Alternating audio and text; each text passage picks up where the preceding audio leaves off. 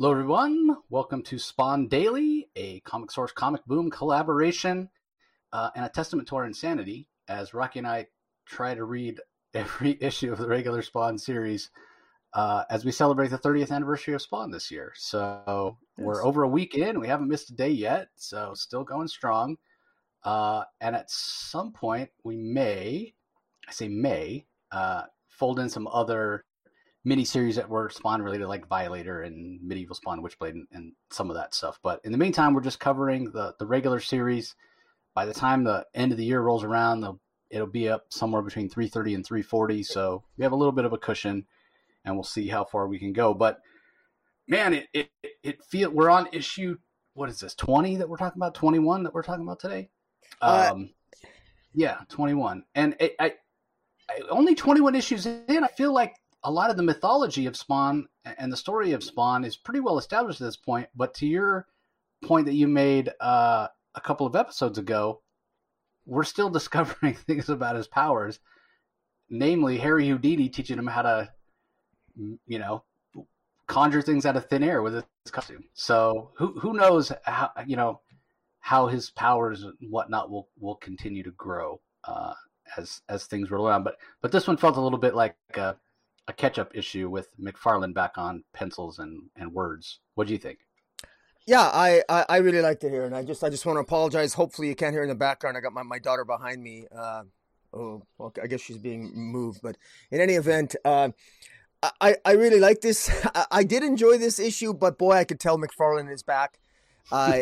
It was very easy to tell that McFarlane was back, and I don't say that in an insulting way. I just mean that he's sort of back, heavy on the exposition in that was in a way that's really impossible to sort of ignore.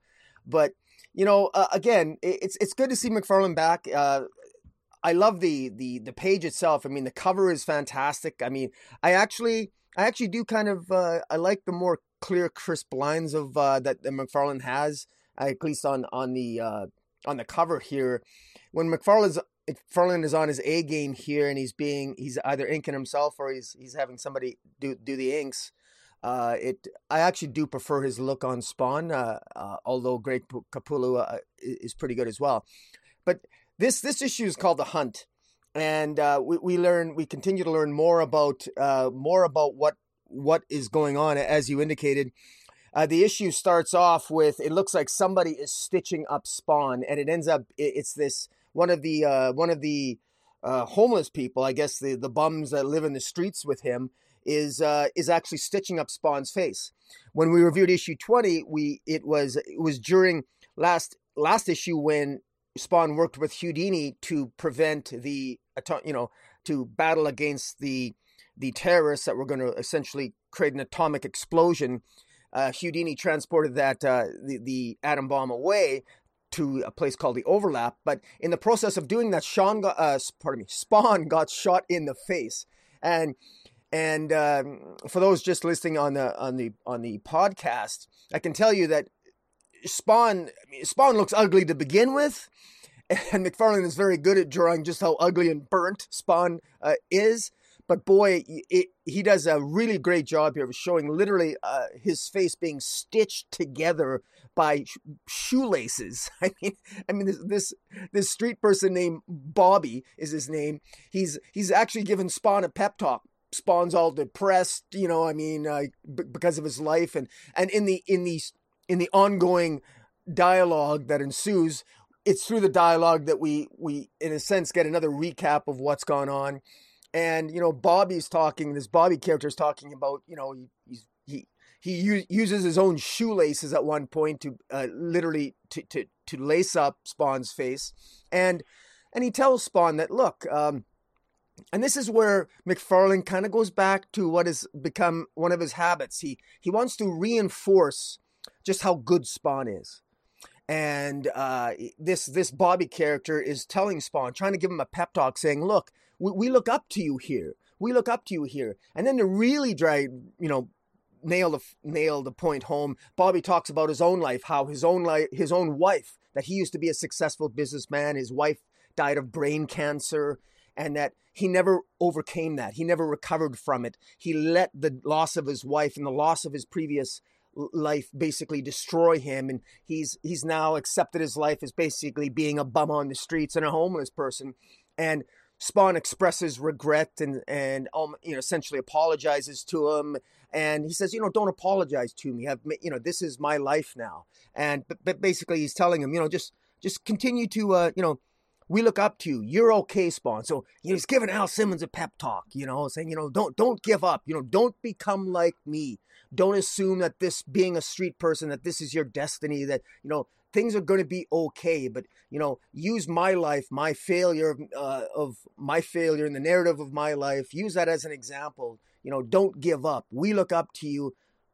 Try to see what your potential is. Try to see the potential that we see in you, who are your friends. And you might not have the life you had, but you have friends now and we're your friends. Again, we've got this before in previous issues, but it's really hammered home here again. And one compliment I'll give McFarlane is that at least this is hammered home in a dialogue where we get to know something about this Bobby character. And we get to see some character building with respect to the people on the street that Spawn actually lives with and cares about, and that these aren't just, finally we're getting a little bit, McFarlane is humanizing the homeless people, that these aren't just, they're not all drug dealers. They're not all terrible people. These are people whose life circumstances have put them in their position. Now I say that with a little bit of a shit-eating grin on my face because there are other homeless people who are criminals and who are drug dealers that we're going to be getting to in this issue coming up here, because typical McFarlane fashion, when we get one end of the spectrum, we often get the other end of the spectrum very quickly to where things lie. Yeah, it's interesting because, you do feel bad for the Bobby character. He lost his wife, basically crawled inside a bottle, and being a drunk cost him everything. And it's definitely circumstance. You kind of wonder, it seems like the reason that Spawn needs this pep talk is the fact that his face has been split in half. And then, like you said, sewn back together with an old shoelace. But the reason I pointed it out last time when we talked is because he gets shot in the forehead, and you do see some subsequent drawings of Spawn by Greg Capullo where you do see some kind of green, blood or energy or whatever it is coming out of his forehead. But here, it literally looks like somebody took an axe and buried it in his face. And this goes to what I mentioned last time about talking about some continuity stuff, some sort of behind the scenes. And there's even an editorial note that comes from Tom Orzechowski himself that says, because when Bobby asks, how did you get so jacked up? Spawn's response is, ran into some bozo in black, which I guess, bozo in black, Houdini? So he's blaming it on Houdini that he got shot in the face when he was actually protecting Terry Fitzgerald. Yeah. But here's the point. 19 and 20 came out after 21, right? So Spawn, and I remember when it happened because people were talking about, it was right in that period of time when Image books were late and it was causing a lot of consternation. And so supposedly that's exactly what happened here. 19 and 20 were solicited, and I don't know if it was because Orzechowski was writing it, or it was this Grossberg guy, or why it was late. Maybe Capullo was struggling, maybe got sick. I don't know. But the point being that they ended up having to cancel them. Todd McFarlane's comic book publishing company, Todd McFarlane's Productions, ended up having to cancel 19 and 20 and resolicit them. So Spawn went from like issue 18 and then nothing for 2 months, and then 21 came out. And then eventually 19 and 20 came out. And the reason I pointed out is, so I had fallen off Spawn at that point. I was tired of it being late. But you wonder if the people were like, oh man, I really got to go read 19 and 20 when it comes out, because there must be at some point Spawn gets his face cut in half by a sword or a knife or a axe or whatever by some guy in black. And then when you go back, like if you actually have read 21 first and then went back and looked at it, you're like, wait, where's the point where he gets his face cut in half? It's a good point. He actually doesn't. He just gets shot. There's one scene where he gets shot, but that's it. Yeah, but when you look at his face here all sewn up, and don't get me wrong, it's a fantastic image from McFarlane. It split from his forehead all the way down to his chin. So, and it stays like this for a long time in the comic. So I just wanted to point that out. I went and did some research because I didn't remember. I remembered it came out of order. I had forgotten that it came out of order until I saw this editorial note from Tom Orzechowski. Then it jogged my memory. Oh yeah, I remember that because people were pissed at the time. And then I went back and did a little research. There wasn't some great big conspiracy or anything. That just 19 and 20 were late. And you wonder, again, I don't know if it was Capullo. McFarlane is back on the art duties here. So, I mean, in a lot of detail, we've talked in the last couple issues, McFarlane drew, you didn't have a lot of detail in the backgrounds. But here he's kind of back to his old detailed self. So, just thought I'd point that out. No, it's a really good point, and so not only was there, of course, real world influence, and that might explain some of this slight discrepancy here, in terms of the in-story continuity, but also I think it's a little wonky in terms of Spawn's powers. I mean, we know in the previous 2 issues that came out after, as you indicate, that Houdini basically taught Spawn to use his powers more efficiently, and taught Spawn how to use powers to, actually physically create things from photons and atoms, and to manipulate things and manipulate the material world, and understand how magic can work in conjunction with the real world, and magic works in conjunction with reality, not against it, and those types of things. And yet, one of the questions I have is, why can't Spawn heal himself? I mean, why doesn't Spawn heal himself? Why this scene seems forced, like almost like this scene almost seems to exist to allow McFarlane to show off his cool visuals, because this is a spectacular image with Spawn's face, with the shoelaces as stitches, with the crackdown. I mean, it looks amazing. It really does. And for that reason, I'm forgiving of the I don't need an answer to my question. I'm assuming Spawn just decided not to heal himself. But Spawn could have easily manifested stitches. He didn't need to use his his buddy's shoelaces. The whole thing just seems, again, it's one of those things you kind of let go because, I will say this about, cool. Yeah, you let it go because it looks cool. Yeah, it looks cool. It's like, okay, whatever, we'll go with it. But in any event, the story continues. So Spawn is given this pep talk. And there's a great transition where it shows the face of this Bobby with a grin on his face, and right below that, the transition to the next scene, it shows the face of Jason Wynn. Now, what is shocking about that is that how is Jason Wynn still alive? We thought Jason Wynn. We thought Jason Wynn. We know he became the anti-Spawn. Jason Wynn was whisked off, and he was taken to the Angel satellite and became sort of like an agent working ostensibly for the same organization that we think that Angela was working for, at least a similar one, and that his goal as anti-Spawn, his memories was to kill Spawn, and we were unclear as to what Jason Wynn's memories were. He didn't, as the anti-Spawn, it was not clear that anti-Spawn was even conscious of his Jason Wynn persona. And so there's a lot of questions, and Spawn defeated Anti-Spawn, and then Anti-Spawn was whisked away back up into the satellite, and we haven't seen him since, but we assume that he would be healed, that Jason Wynn would be healed up and sent back down at some point as Anti-Spawn to make a second attempt to kill Spawn. But instead what we get, and it's a surprise in this issue, is that suddenly Jason Wynn is back. We're told through the dialogue and narration that he's been missing for 2 days. So he was only gone for 2 days. And he's a couple of his underlings are advising him that they finished their report, and they can't find anything incriminating against Terry Fitzgerald. So it was clear that Jason Wynn wanted to try to set Terry Fitzgerald up, to blame something on Terry Fitzgerald.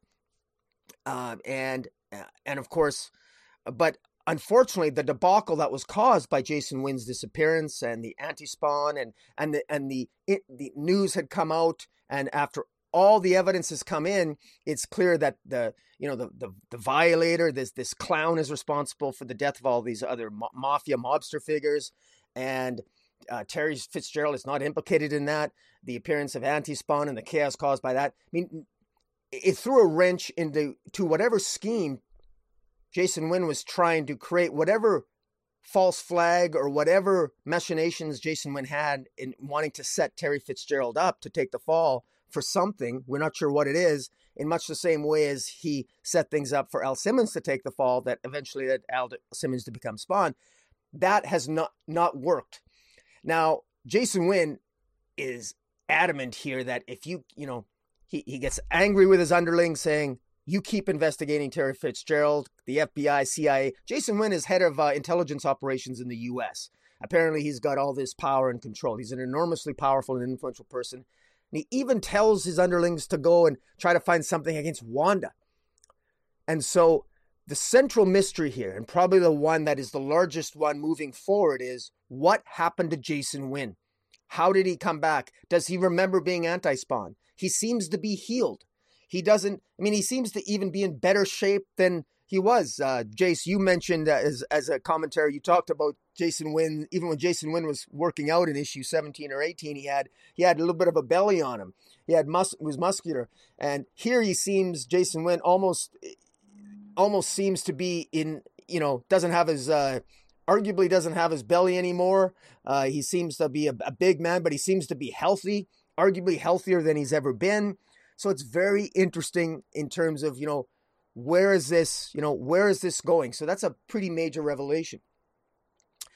We then get a transition and we get Sam and Twitch. So great to see these two again.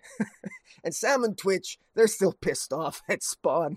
They're pissed off because they're still pissed off with Billy Kincaid showing up dead in their office because they were investigated. I mean, Spawn obviously had a sense of humor. He catches the serial killer.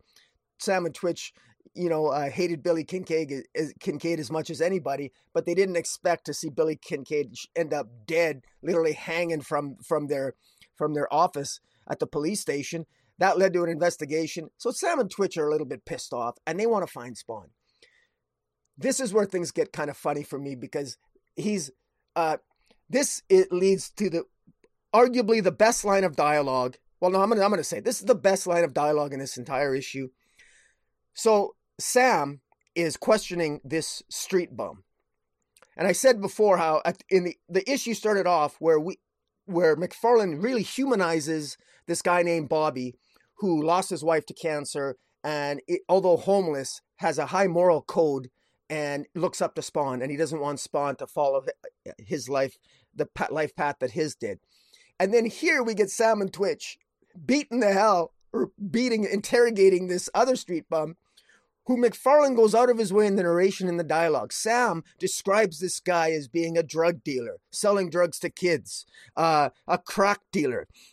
Just literally selling illegal firearms, and all with the goal here of getting this guy.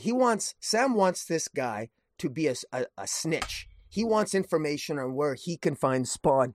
And at one point he says to this guy, he goes, you get me information on Spawn or you'll be put away so long you'll wish you bought stock in the Vaseline company. I mean the implications of this, if you just let your... Well, and then he says, do I make myself clear, Mr. Sweet Cheeks? Yeah. So just to ram it home, exactly what they're talking about here with the Vaseline and the Sweet Cheeks. Oh, man. And, it's funny because it sort of underscores one of the, it underscores the complexity, or it's very simple, but there's a complexity to the setting here, because one of the things that we have to be mindful of is, Spawn is not the police. Spawn is friends with the homeless people, of the people of the street. Spawn doesn't interrogate them. And it's interesting because Spawn must know that a lot of the homeless people probably are criminals, probably engage in some degree of criminal activity, but he's not judge, jury, or executioner. They're his friends. And he's got to know that some of them engage in criminal conduct or drug dealing. And so I just find it kind of interesting here that Sam and Twitch really are treating, the way they treat this guy is absolutely terrible. It certainly probably would constitute police brutality by any definition, but it's hard not to smile reading the dialogue here because Sam does not care about this guy at all. It's like, you find me Spawn and you find me him quick. And anyways, I thought it really, really worked. And so as the story, as it proceeds, we get, oh man. Oh yeah. Okay. Sorry. There was another line of dialogue here that is coming up. We have a scene transition then where another homeless person, in the alley walks up to Spawn and says, "Hey, Spawn, there's a guy over there a couple blocks away. He's looking for you, Spawn, and he thinks you're a pussy." I mean, this is the actual dialogue. I mean, it almost read like a bad Western. I mean, it's like, the big bully on the street, some guy comes in and he wants to knock off the top dog. And it's just hilarious. I mean, it says, and it isn't just some guy. It's Spawn. Hey, some Nazi skinhead is looking for you, says you're a pussy. I mean, come on. And then McFarlane goes out of his way in the narration, again, over expository in my mind, but just to ram the point home that, Spawn is just so frustrated with all these punks want to come to his neighborhood to try to one-up him and try to dethrone him. And, he just wants to be left alone. And, just really this poor Spawn character, poor Al Simmons, he just wants to be left alone to live his life and meander in a pit of self-despair. But, there's always somebody that wants a piece of him. I'm reminded of that scene in Godfather 3, Al Pacino, every time I try to get out, they try to pull me back in. There's always some punk that wants a piece of me, whether it's from heaven or hell or just on the streets themselves. But in any event, so Spawn then approaches this guy and basically it's not anybody who's powerful or anything. It's just the guy is basically just warning him that because he was sent by Vito Gravano, otherwise known as Anthony Tony Twistelli, but he's Vito Gravano, and he's the mobster that he's looking for Spawn. He wants to get revenge.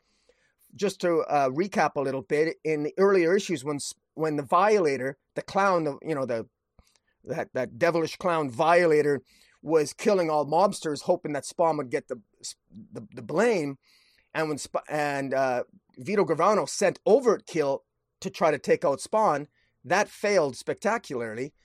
Spawn pretty much dealt with Overtkill and then attacked Vito Gravano and threatened him in his own office. And Vito wants revenge. And we should mention at this point that there was apparently a miniseries at the time called The Violator had his own miniseries, and a character by the name of Admonisher. Vito Gravano sent a hitman by the name of Admonisher against the Violator, and the Violator that's why Violator is not in this story, because the Violator is having his own adventures, so to speak. He's being taken out by the Admonisher in his own miniseries at the time, and he ends up essentially going back to hell with his 4 brothers. So that's what's happening off the scene here. So that's why Violator doesn't show up in this story. So as the story progresses, it's clear that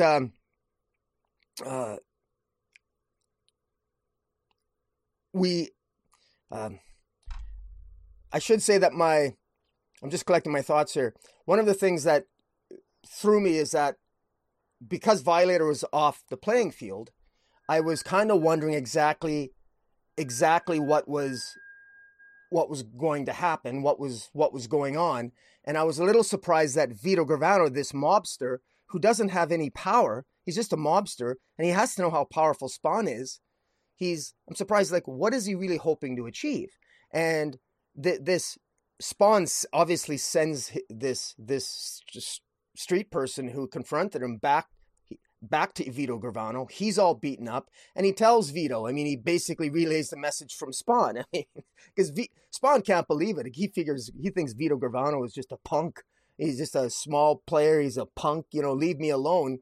But it's quite obvious that Vito wants to take him off the playing field. and he's angry with him. And that's really it. Vito just wants to get revenge. And we find out that it was Vito Gravano himself who also hires the hitman called the Admonisher to take out Violator. And that goes off into a separate miniseries.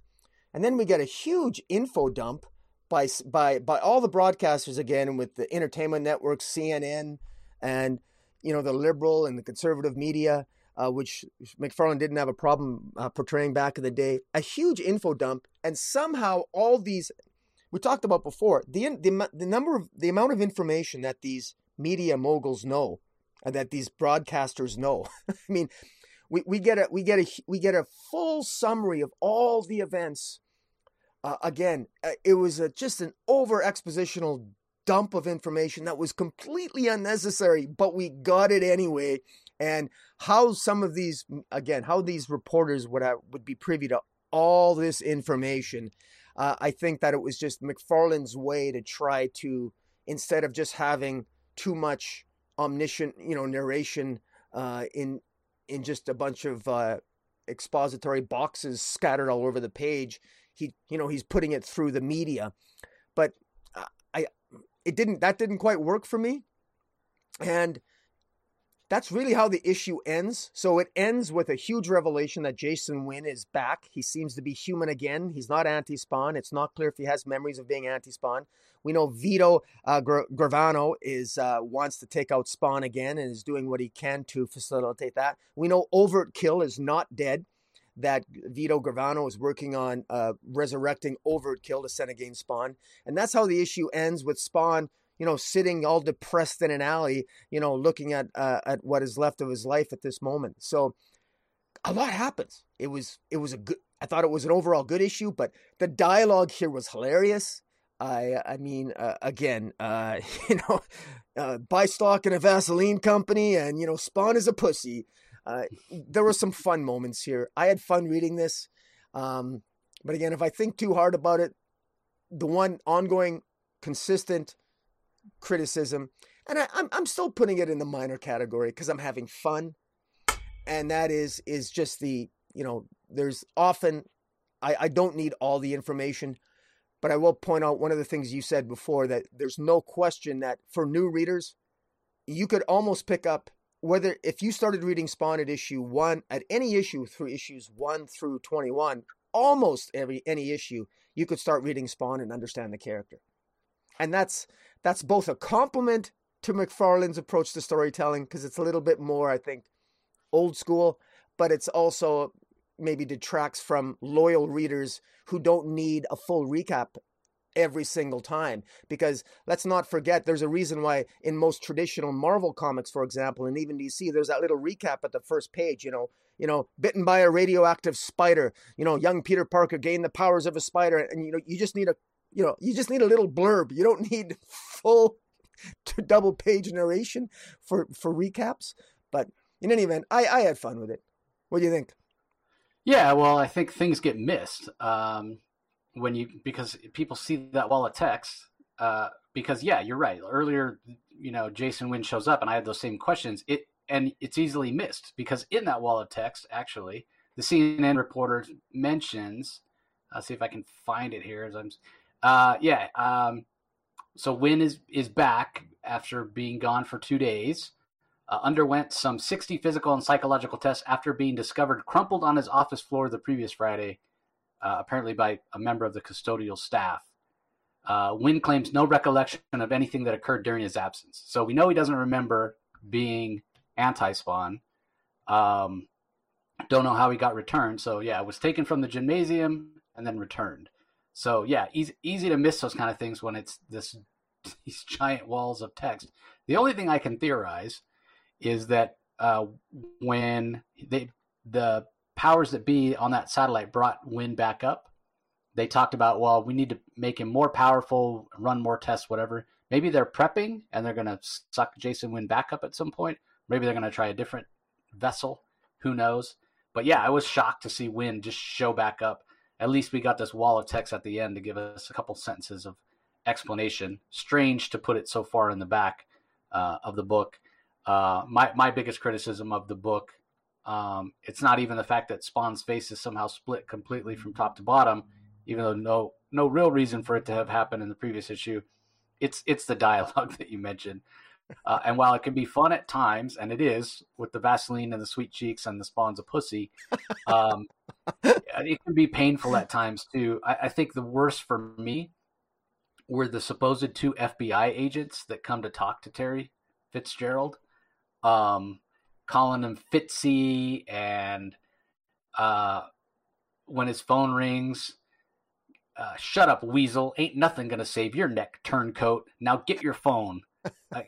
Who is intelligent enough to be an agent of the FBI that's gonna talk like that? They talk like 5-cent mobsters, and Dracula, Vittorio Graves talks that way as well, but he is a 2-bit mobster, so you expect him to talk that way, not these FBI guys. So yeah, and the other thing that doesn't make sense, just to quickly add to that point, is Jason Wynn wants them to find something incriminating against Terry Fitzgerald. So why would they play their hand? Why would they go to Terry Fitzgerald and basically give him? I mean, by intimidating like this, they're giving him a heads up that they're hunting him. They're going for him.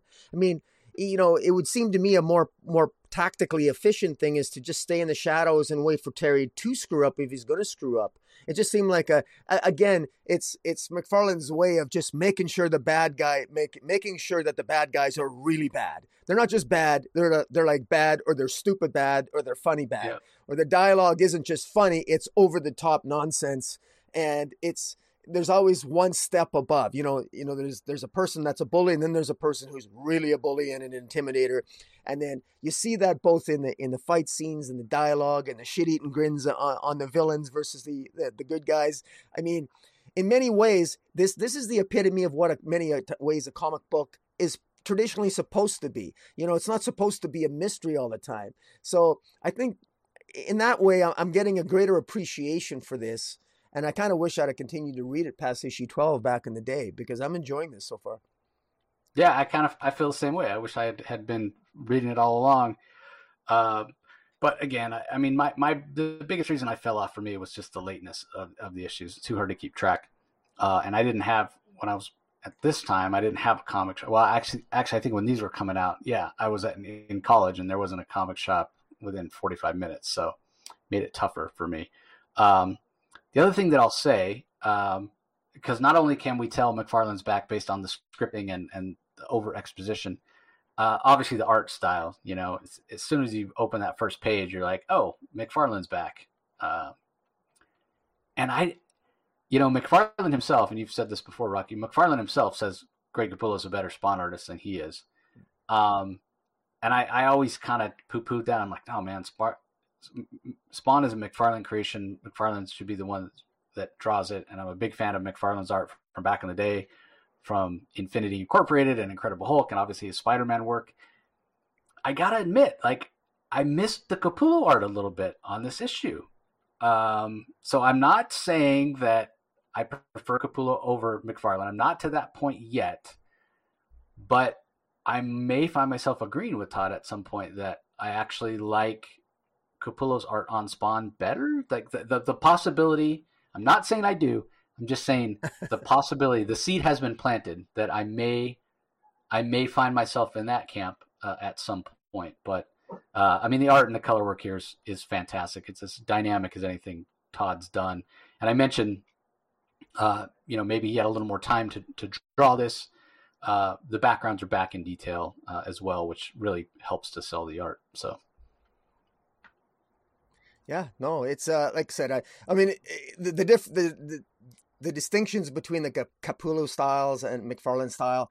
I mean, look, I could confuse the two. I'm not going to pretend to be some artistic, I could be fooled here. I think both have done a really, really great job. And the art in this particular issue was really good. And when art is that good that I am prepared to forgive some maybe continuity or in-story continuity glitches, like why doesn't Spawn heal himself? Well, quite frankly, I'm glad he didn't, and I'm glad he got stitched up. Yeah. Because we got a gorgeous double-page spread showing, or at least one full page of Spawn with his face stitched in half with shoelaces. I mean, this is horror stuff. This is what you look for in a comic book about a hellspawn. I mean, come on.